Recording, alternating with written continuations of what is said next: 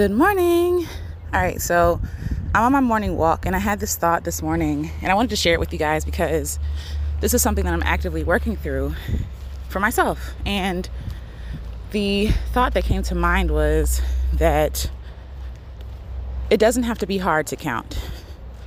It doesn't have to be hard to count. So the reason why I'm saying this is because I feel like a lot of times in life, if we're talking about work or play or even challenges like the Black Girl Creative Challenge that's going on right now for April, we feel like in order for it to count or in order for it to be considered a win, it has to be really, really difficult, or we have to do the most, or we have to complete a project. And I really feel like this mindset, again, I'm always going to reference hustle culture and how society is always telling us to go big or go home or work hard and grind it out, and this is to our detriment because it takes the joy out of the process, for one. And then at the end of something that's supposed to be enjoyable, we're exhausted, we're depleted. And, so I recently started, I don't know if you've ever heard of it, 75 Hard, but the whole concept is for 75 days, you work out twice a day for 45 minutes. You stick to a regimen or a diet. I think you're supposed to read 10 books or 10 pages of a book. Y'all excuse me, I'm out of breath. But you're supposed to read 10 pages of a book and drink a gallon of water a day. And so I was like, you know what? I'm going to do this. Start off spring right, get my body right. And I had to remind myself that this is something that I did before. This is something that I did before that was too much. Like at the end of the 75 days, I felt like a failure because I didn't do it all the way out 100%. And then I used this as a way to gauge whether or not I was worthy or good enough or whatever word you want to use. And as I'm starting to 75 Hard again, I'm changing the rules to fit me because I know that if I opt into something like that, then I'm struggling with feeling like I'm good enough, feeling like I'm worthy. And my mindset is automatically going to go to, oh, well, if I'm not sweating, if I'm not bleeding blood at the end of my workout, then it doesn't count. When, just like I'm doing now, if I'm going for a walk, that counts. A ginger little walk, like some woman just passed me who's running. And I'm like, dang, should I be running? You know what I mean? So we don't really we don't really realize how hustle culture is so embedded in our mindsets. You know what I mean? In just everyday things like working out or working, like at your job, they might treat you like, oh, if you're not working overtime, then you're not working hard. And it's like, why can't we bring more ease into our lives? Or why can't we bring good things in our lives that are easy? Why does everything have to be hard? Even the title of the challenge, the 75 Hard, it's like, it's screaming douchebag, right? But it's also screaming like, work yourself into the ground. And I want it to be pleasurable. I don't even know if I can drink a gallon of water a day. You know what I'm saying? You get water from fruits, vegetables, things like that, juices.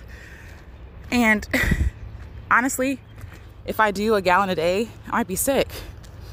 Or if I'm going hard, first of all, I'm coming from COVID, being in the house. I'm coming from sitting on the couch or sitting at my desk all day, to jump right in and to go full out hard on a workout.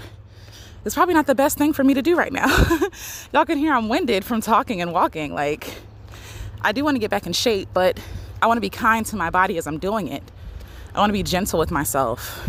I want to celebrate myself. I want to see the beauty in my body as it is right now today, not just at the end of this challenge.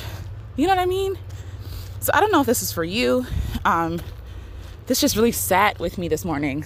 Why does life have to be hard or things have to be hard to count? And I don't think that has to be the case. I think that I can make my workout easy, enjoyable, fun for 45 minutes a day or 45 minutes, twice a day, and it still count. Why couldn't it count? I could listen to podcasts while I'm working out. I could listen to music. I could make it easy. And easy doesn't mean lazy. And I think that's it. I think that people think that ease equals laziness. And Black people are not lazy. Black people have never been lazy. You know what I mean? Like, we're one of the most exhausted people on the planet. And we are accepting this idea that we're lazy bums. No. Do what you can do and go to bed. That's my mantra for this month, for April. Do what you can do, and go to bed. And like I told you, I was reading Matthew 6 at the end of the chapter when Jesus basically says, stop worrying about tomorrow. Today has enough worries of its own. And it's like, you know what?